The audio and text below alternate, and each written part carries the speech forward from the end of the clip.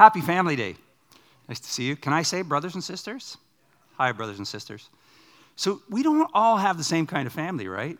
We don't all have healthy families. In fact, probably every one of us has some dysfunction in our families. I'm not making any comment about you. I'm talking about Ruth and me and our kids, grown kids and grandkids. We're just in a broken world, aren't we? But we have a family, whatever our sort of family of origin is, we have a family. And this is who we are. And you know what? You're in this family, you are actually quite precious. Precious is the word. Precious. Beloved. That's the truth. Well, there you go.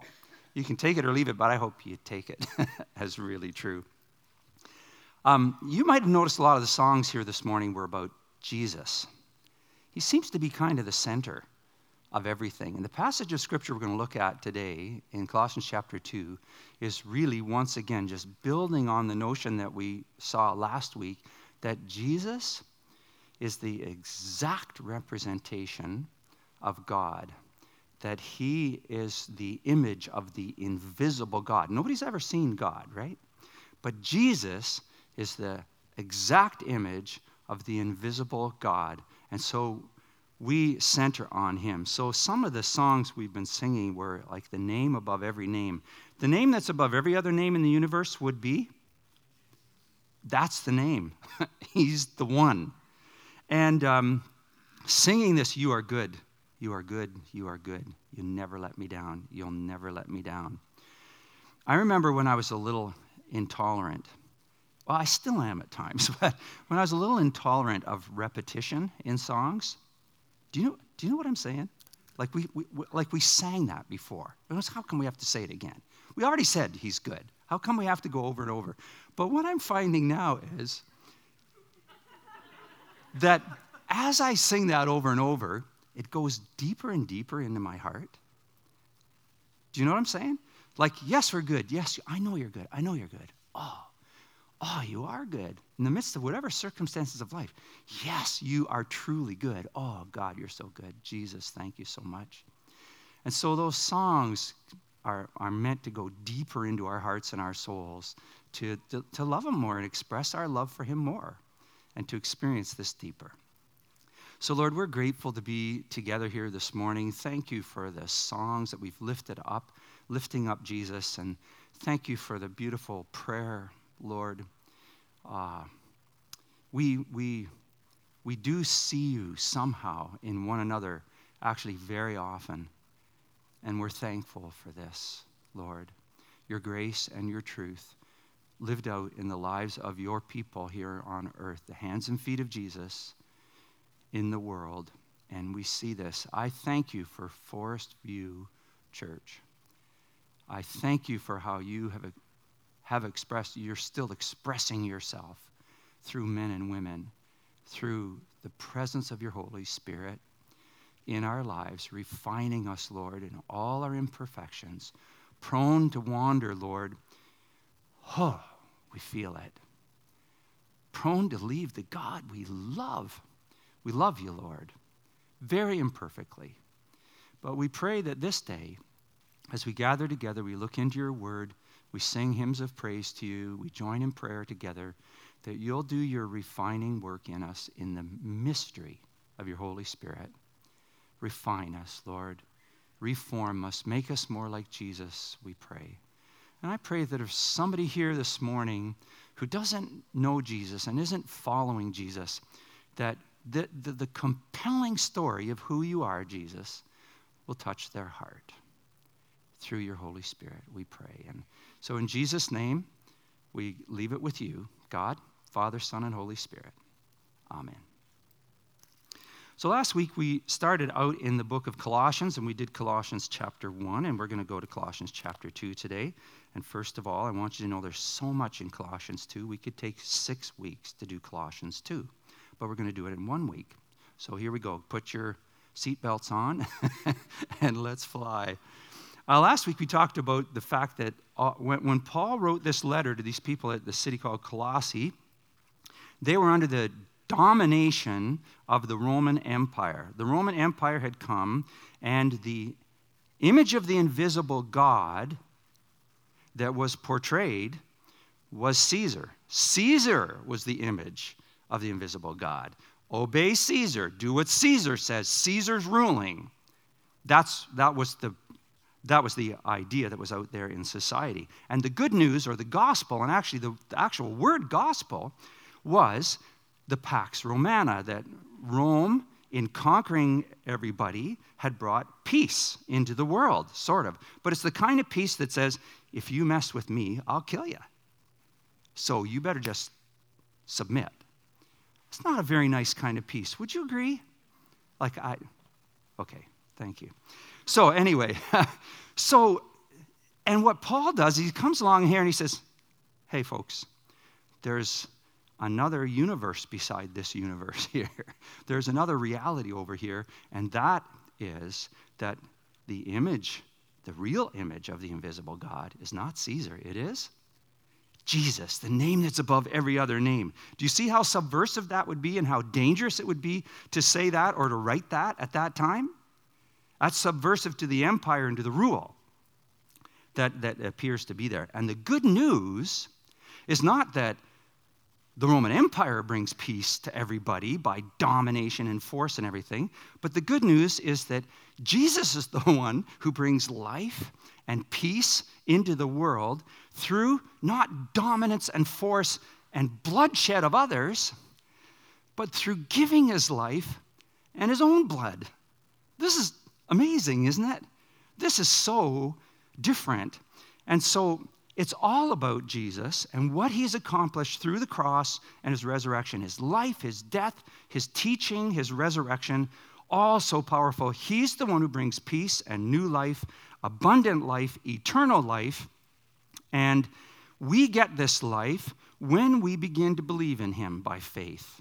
And we accept that as a gift of grace to God. We can't work for it. And then we start to follow Jesus. And this is reality. This is a wonderful reality. So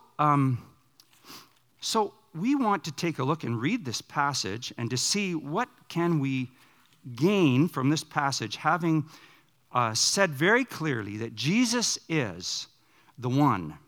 Now we move into chapter 2, and we look at what he is saying as a bold, bold truth. So here we go. I'm going to start reading. Oh, I got my glasses on.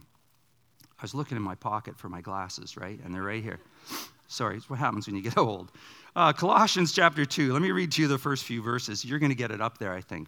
I want you to know how much I'm struggling for you and for those at Laodicea. So Paul's writing to these two groups of people, asking them to spread the letter around. And for all who've not met me personally. So Paul hasn't been there, right? Do you know where he is? He's in jail for the sake of the gospel. This triumphant, powerful gospel, and he's in prison. You see the topsy-turviness of all this. My purpose is, so why is he writing this? My purpose is that they may be encouraged in heart and united in love. Now, I want to pause there for a minute because I want you to see this. My goal or my purpose is that they may be encouraged in heart and united in love. This is his purpose in writing. So that, and this will be the result then, so that they may have the full riches of complete understanding, in order that they may know the mystery of God, namely Jesus Christ. Jesus Christ, in whom are hidden all the treasures of wisdom and knowledge. I tell you this so that no one may deceive you by fine-sounding arguments. For though I'm absent from you in body, I'm present with you in spirit, and delight to see how orderly you are and how firm your faith in Christ is. His purpose is that their hearts would be encouraged and that they would be united in love so that they would have the assurance of their faith. So the first question I want to ask is here, how do we gain this deep kind of confidence, this deep confidence in the bold truth of Jesus and his gospel? How do we have this kind of assurance, this assured understanding that's settled for us, that Jesus really is the way? And Paul says an interesting thing here, that when our hearts are encouraged and when we're united in the love of Christ, that is the beginning, that's the stage that helps us to know the truth about Jesus Christ. This is really a remarkable statement. How do we get an assured understanding of the absolute truth of Jesus Christ, a settled firmness in our faith, and a deep confidence in the gospel, the truth of Jesus Christ? He's saying that this deep, settled confidence is rooted most foundationally in two things: in an encouraged heart and in a sense of unity in the body of Christ. Paul thinks that personal despair, if we could think of those two things, okay? Encouragement of heart and unity in the body of Christ. Paul thinks that these two things, if we're discouraged, we're going through a time of difficulty and there's no encouragement at all, that's when we're not sure. That's when we struggle with doubt, isn't it, eh? And when we come to church and we see disunity and fighting and arguments and anger and this kind of thing, that rattles our faith as well. So I find this really interesting. It's remarkable that Paul would put it this way, because he's saying that it's hard to be sure of your faith when you're discouraged in heart and when you experience disunity in the body of Christ. That's what he's saying. So Paul cuts through the intellectualism of his time. There was a thing called Gnosticism that was going on that was saying, you know what's most important? It's what you know. It's just what you know. You need to have these facts down and this kind of thing and so on. And there's mysteries that you have to know about, these mysteries and so on, secret truths and so on. And he's cutting through that. And he's saying it's not just what you know. It's the encouragement that we bring to one another's hearts, and it's the unity of spirit that we have in the church that is so, so important to building this foundation of knowledge of truth in our lives.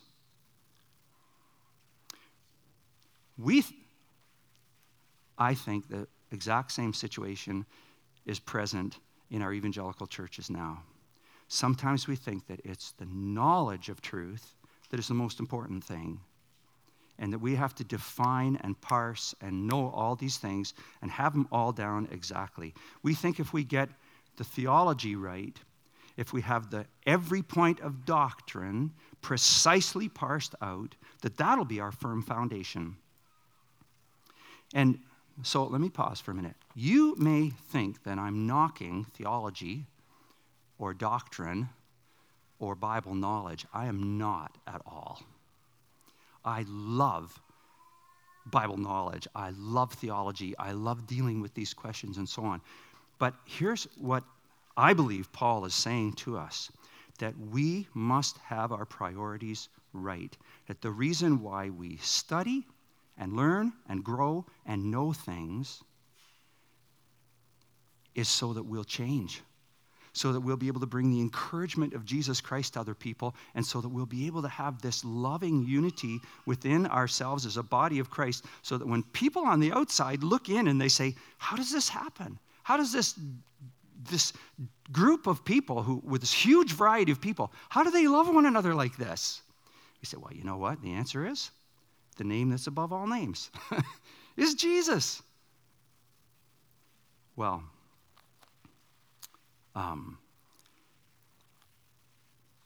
because a deep-rooted encouragement in our hearts and a loving, united community is the foundation for an assurance of faith that leads us to a greater knowledge of the Lord and of His Word and His truth.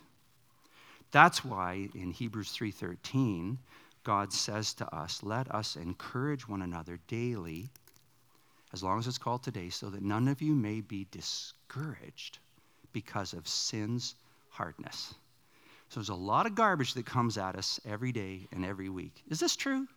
Am I the only one? There's a lot of junk happening in the world that can harden us and all this kind of stuff. And we need to encourage one another in the Lord and be encouragers of each other. And that's why Jesus said, a new commandment I give you, that you must, somebody help me? Love one another. As I have loved you, so you must love one another. And by this, all people will know that you're my disciples, if you have this kind of love for one another. Well, anyway, the gospel is not a set of disembodied statements. The gospel is Jesus. The gospel has a face. And that's why we sing these songs to Jesus and declare, Jesus is the way. Trust him. He's the one who died on the cross for us. He's the one who paid the penalty. He's the one who gives us life. So am I too long on this point? I'm going to go on anyway, so I hope. Okay, let me put it another way. Why do people leave church, do you think? And why do some people walk away from the faith? Is it because there are intellectual questions that are too deep and can't be answered? Well, maybe for some people it is, but I've not found that, basically. Or is it because there's been internal fighting, arguments, judgmentalism? Somebody comes with honest questions and discouragements and nobody pays any attention to them. There's a lack of real compassion. And they come looking for compassion in the family of God, and rather they're really looking for love. People are looking for love everywhere. People are looking for love. So, what attracted you to Forest View Church? Why have people come to Forest View Church over the years? I'd like to suggest a couple of things. That you're a listening community, that you've actually been attentive to the cries of the poor and attentive to the needs of marginalized people, and have done marvelous ministry in various places around to people who are hurting. You're a listening community. We are a caring community who walk with people through the difficulties of life, through deep grief. Is this true? That there's a bonding that happens. People are going through struggles, and there's the love of Christ that binds around people. And that there's a love of truth. There's a love of truth. And it's a love of truth that says, you can ask questions and you can bring your doubts and struggles here. Let's walk through this together. We're not afraid of questions. Jesus was not afraid of questions. Jesus was not afraid of doubts. I'm amazed. You come to Matthew chapter 28. At the end of Jesus' life and ministry, he's died, he's resurrected, he's standing on the mountain, his disciples come, and what the scripture says is, and they worshiped him, but some doubted. And how could they doubt? Jesus, the resurrected Jesus, is right in front of them. But that's just the reality of it. And those are exactly the people that Jesus commissions to go out and make disciples of all people groups everywhere, baptizing them in the name of the Father, Son, and the Holy Spirit, and teaching them to obey everything I've commanded you. Isn't that amazing? So we welcome doubts too. Does this make sense?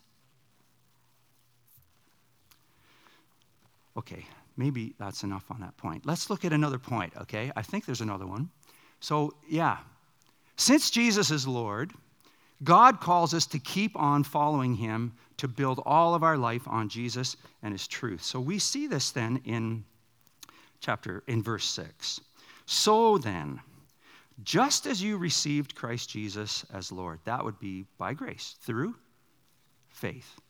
So continue to live in Jesus Christ, rooted and built up in Jesus Christ, strengthened in the faith as you were taught, and overflowing with thankfulness. We could spend a lot of time right here in this verse, but let's just say this, that Paul is urging us, and God is urging us, to soak our lives in Jesus and his truth, to root ourselves, to be deeply, deeply rooted in the truth of Jesus Christ. So that brings us then to the next point. And that is, we'll just keep reading, that Paul warns us that there are competing voices that are going after our allegiance, that are trying to grab our imaginations and our loyalty and wanting us to follow those alternate voices rather than to follow Jesus. So Paul warns us of this. And verse 8, see to it that no one takes you captive through hollow and deceptive philosophy.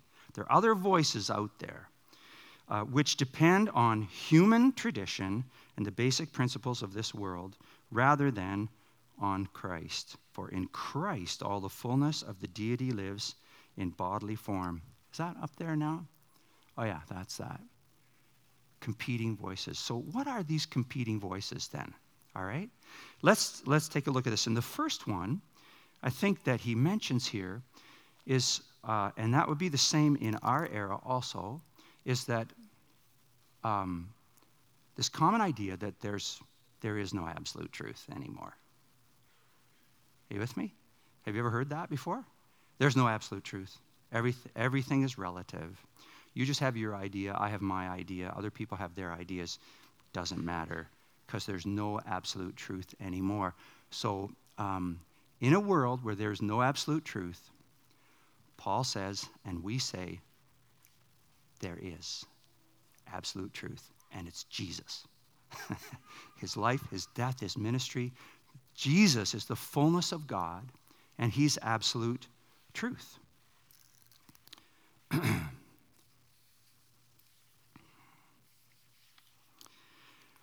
Let's look at absolute truth. The postmodern version of truth is that there's no truth at all. Everything is relative. And the thought is, if everybody would just have their own values and their own beliefs, but keep all that stuff in private. Don't talk to anybody about your beliefs, or don't share Jesus with anybody or anything like that. Okay, just keep all that stuff inside your head and just do however you want. Then, if we could just coexist. Have you seen that bumper sticker? Not a bumper sticker. It's a bumper sticker. Have you seen it? Coexist. And it's got every religious symbol on it in the coexist thing. It just means, hey, anything goes, everything's just fine. All truth is the same truth. It doesn't really matter, whatever. This is one of the big gods that's out there right now in our world. So, they would say, abandon any idea that you've actually found the truth. Don't ever say that, because that's pretty proud and haughty. And just coexist. And if we just coexist, this will end violence and bring respect to others and stop marginalization and genocide and all the troubles in the world. And you know what? There's an appearance of wisdom to that. Are you with me? There's a lot of people believe that. There's an appearance of wisdom to that idea. Just coexist, just tolerance. That's what it is. The big problem is that if there's no truth, then how do you know the way to peace and love and joy and the goodness of others, and the difference between the way that leads to foolishness and abuse and self-centeredness because I want my way? How do you know the difference between the paths of life? It sounds plausible. It looks humble. It actually lays a big guilt trip on you and me whenever we say, oh, there is an absolute truth, and it's Jesus. Do you know what I'm talking about? It lays a guilt trip on us when we say that Jesus is the truth. But the idea of just to coexist without any absolute truth will fail, because it fails to see that the real issue of violence and war and inhumanity of one person to another person, exclusion, marginalization, goes way deeper than this. It goes to the very problem of the human heart. What the Bible talks about as the sinfulness of our hearts, the very self-centeredness of our hearts that rules for ourselves over others over and over. This is called sin. So just coexist, or there's no real absolute truth. This does nothing to heal the heart and cannot stop the violence and abuse that's out in the world. Only one thing can, and that's Jesus. That's why he went to the cross. That's why he took all the violence and the scorn and the sin and shame and everything upon himself. And he defeated it when he absorbed it all and took it all on himself. And he didn't win this battle through shedding the blood of other people. but by shedding his own blood on the cross. What a Savior. What a Savior we have. Now, whenever we talk about absolute truth, I think all postmodern people start to get really, really nervous.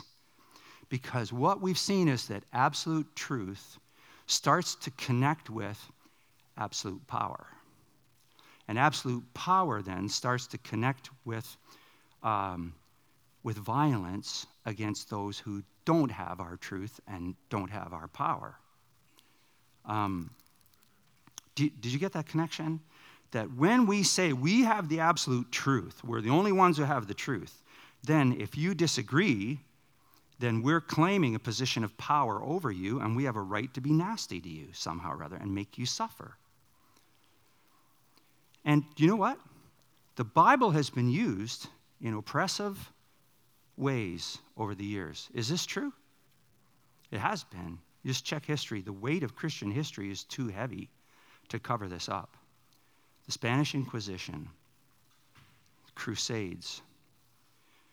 There were Christians who burned other Christians at the stake because these Christians over here, the Anabaptists, said, you know what, you really need to have a profession of faith before you're baptized.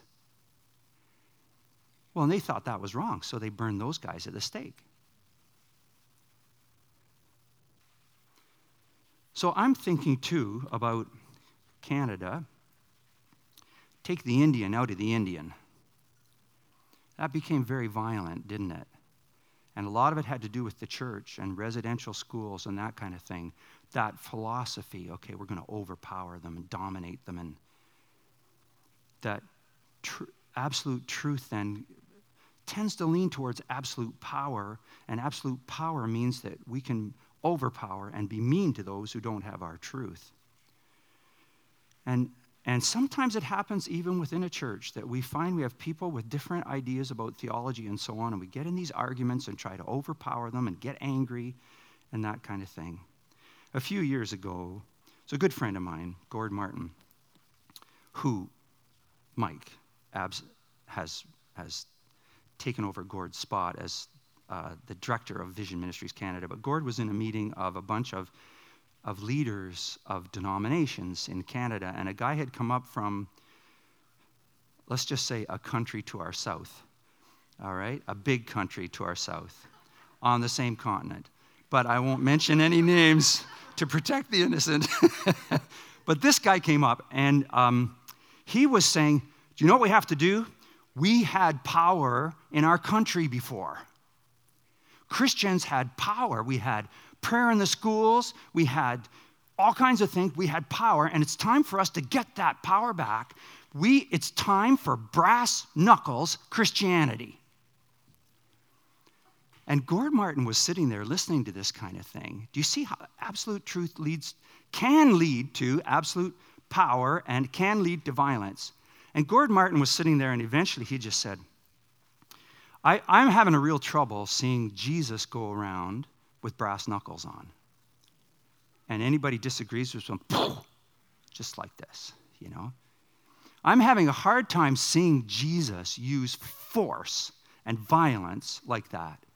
In fact, and I would take it further, can you see Jesus on the cross, hanging on the cross like this for the sins of the world, embracing all of that upon himself, and looking down at the people who put him on the cross and say, you just wait till my Father gets a hold of you. You dirty, rotten. You. What did he say? What did he actually say? Help me here. Father, forgive them, because they don't know what they're doing. They're just doing a lot of ignorant stuff that they just, Father, forgive them. This is the Jesus. Isn't he amazing? Well, and that's what he calls us to be too. So,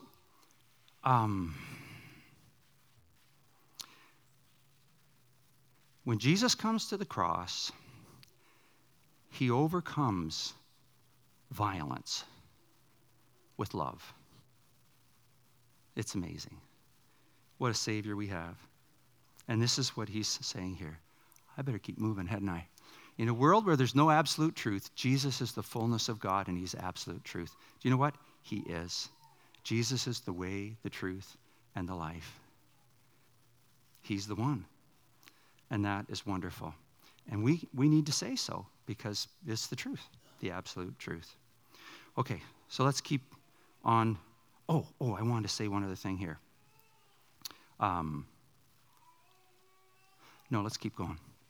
Okay, here we are. What false ideas? I read this before, I think. For in Christ all the fullness of the deity lives in bodily form, and in Christ you have been brought to fullness. He is the head over every power and authority. Jesus really is sovereign. In Jesus, you were also circumcised with a circumcision not performed by human hands. Now, I'm glad that in the old days, I would have to explain circumcision. I don't have to do that anymore. I can just say, Google it if you don't understand what that is. But it always means sort of a cutting out, right? A cutting off and so on. So this circumcision he's talking about is that this cutting off of the old patterns of life that we had that weren't honoring to God, cutting those things out. And that baptism, see, your whole self ruled by in him you were also circumcised with a circumcision not performed by human hands. Your whole self ruled by the flesh, was put off when you were circumcised by Christ, having been buried with him in baptism, in which you were also raised through him, through your faith, in the working of God who raised him from the dead. So baptism is this picture of us going down, and we hope to have some baptisms in a few weeks at Easter time. If you've never been baptized, I'd really like to ask you, why not? If you're trusting Jesus, and you want to live for Jesus, why on earth would you not? Because it's this symbol of dying to the old patterns of life. So we go down into the water, plunge down underneath the water as a symbol of death to the old way of life that was killing us anyway. Death to that old way of life. Down we go, buried with Christ, and then resurrected again. By the way, when we push you down, we do bring you back up again, just so you know. And this is a symbol then of being resurrected with Jesus Christ to a brand new way of life, living with Jesus at the center. Okay, let's keep going, because there's one more thing that I think we need to say, what false ideas. The second thing is this: in a world that defines us by our shortcomings and failures, God erases the record of our sin and defeats the powers that oppress us. We are alive to a new life because of Jesus and the cross. Well, let's read that passage of Scripture then, okay? When you were dead in your sins and in the uncircumcision of your flesh, God made you alive with Christ. He really made you alive. He gives you a new definition. You were dead before. Now you're alive in Christ, a new identity. He forgave us all our sins, having canceled the charge of our legal indebtedness, which stood against us and condemned us. He has taken it away, nailing it to the cross. How incredible. It's gone. And having disarmed the powers and authorities, he made a public spectacle of them, triumphing over them by the cross. Therefore, do not let anyone... Well, we'll just leave that part for a moment. So, he's taken our sin away. He's nailed it to the cross. And all the charges that were against us, he's taken it away. In a world that defines us by our failures, our sins, our weaknesses, our difficulties, and so on, Jesus comes along, he says, I'm going to take all that stuff. I'm going to nail it to the cross. You're forgiven. You're free. You're beautiful, he says. You're my people. Come on, walk with me. There's a new life out here. Let's do this together. And all of the powers that were dominant over us before, he's defeated those things on the cross. Not through violence and power, but by accepting the violence that was done against him, paying the price on the cross so that we can be free. We can be forgiven and made new. I remember we were talking about this one day at our old church, and a lady who had just come to know Christ, she didn't have any of the language of the Bible, but she came up afterwards and she said, you know what? I said, oh, I'm so happy that Jesus has forgiven me, and I got a new life in Jesus. I have kind of a resurrected kind of life now. And she says, it's sort of like I've been like born again. She's using biblical language without knowing that it's in the Bible, because that's the reality, isn't it? We're born again into a new kind of life because of this faith in Jesus Christ and what he's done for us on the cross. He's nailed our sins to the cross. They're gone. They're just absolutely gone. And he declares us brand new people with a brand new identity. So there's one last point, and here we are. In a world, before I leave this B point here, okay? If you don't know that your sins can be erased, and if you're living with guilt, or you're struggling with some kind of an addiction or a sin problem that's really weighing you down, would you know that Jesus does this? He forgives. He takes that stuff away, and he gives a newness of life. You need to know this. Here's the last thing. In a world looking for more and looking for fullness, and everybody's looking for more and looking for fullness, you know where to find it? The riches of wisdom and knowledge are not found in religious rules, and that's what the rest of the passage is about, if we had time, is there's talking about circumcision and making rules about certain days of the week when you're supposed to do it. Even the Sabbath is in here. And do you realize how upsetting this would have been to the early Jewish believers who would say, you can't toy with the Sabbath. It's right here in the Bible. There are laws about the Sabbath. You can't do work on the Sabbath. Or circumcision. You got to be circumcised. It's right there in the Bible.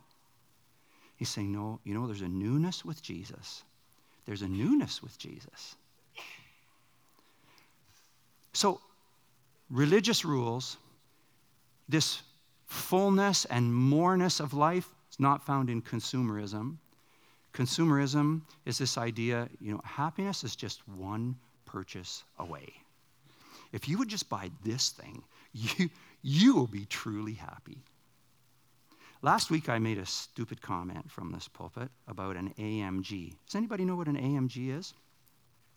Okay, it's a Mercedes-Benz racing motor, right? It's fast.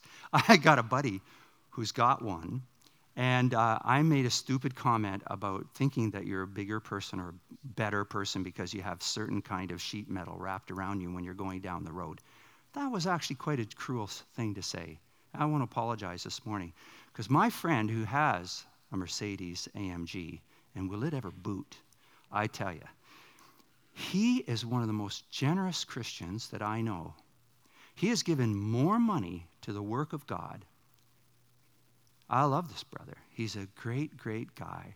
And for summer camps and for church and for building projects and mission projects and so on, this guy has done so much because God has blessed him with money, and he uses his money for the glory of God. And he bought an AMG as well for his wife. But his wife prefers the other car, so he drives the AMG. Okay, but you see, the richness of life is not found there. That's the point. Are you with me? Okay. And it's not found in entertainment. I work all week for the weekend. Let's entertain me. That's not it. It's not found in comfort. We talked a bit about this last week. This makes me uncomfortable. Even this whole conversation makes you uncomfortable maybe. But it's not about comfort. It's about honoring the Lord and following the Lord with all we have. And individualism is this thing that really I think is mostly about comfort, because I don't want to get into the lives of other people because it's messy when you do that. And it's not comfortable for me to be in somebody else's mess. But this is our calling. We're a body, a family, and we love one another, and we walk with one another through all of life. So, where is more and fullness found? Jesus Christ alone. I don't know if you agree with me or not. I heard an amen. It's just the absolute truth. What kind of a people does God want us to be here at Forest View?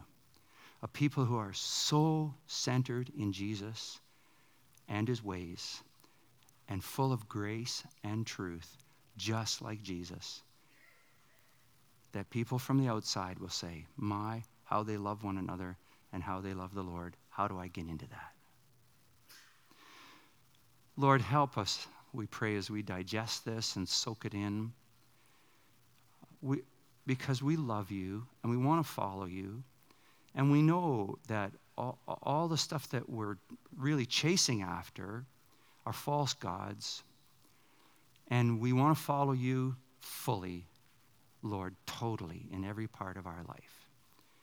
Would you alert us to the false gods in our own mind, in our own thinking, these things that have captured our imagination that we're chasing after that aren't going to give us what we need, because you're the one who gives us life, eternal life, abundant life, Lord. And I pray that you will fill us up with this knowledge of Jesus, in whom is all the wisdom and knowledge of God, and that we will walk with you as your faithful followers. And Lord, as we prepare our hearts to take from this table now, this bread and this cup, we remember that it's because of what you did on the cross, Lord Jesus, taking all of the violence and the abuse and the sin and the division and the racism and everything of the world upon yourself, all the sin, to let it hurt you as much as it could, and you outlasted it and paid for it all so that we can be forgiven and made new. And we want to worship you as we eat this bread and drink this cup. So prepare our hearts, Lord, as we examine ourselves now. We are unworthy on our own to eat the bread that drops from your table. But you, by your mercy and grace, you've forgiven us. You call us your children, your beloved sons and daughters. And we're amazed at your grace. So prepare our hearts now as we prepare ourselves for this celebration of your amazing grace. In Jesus' name we pray. Amen.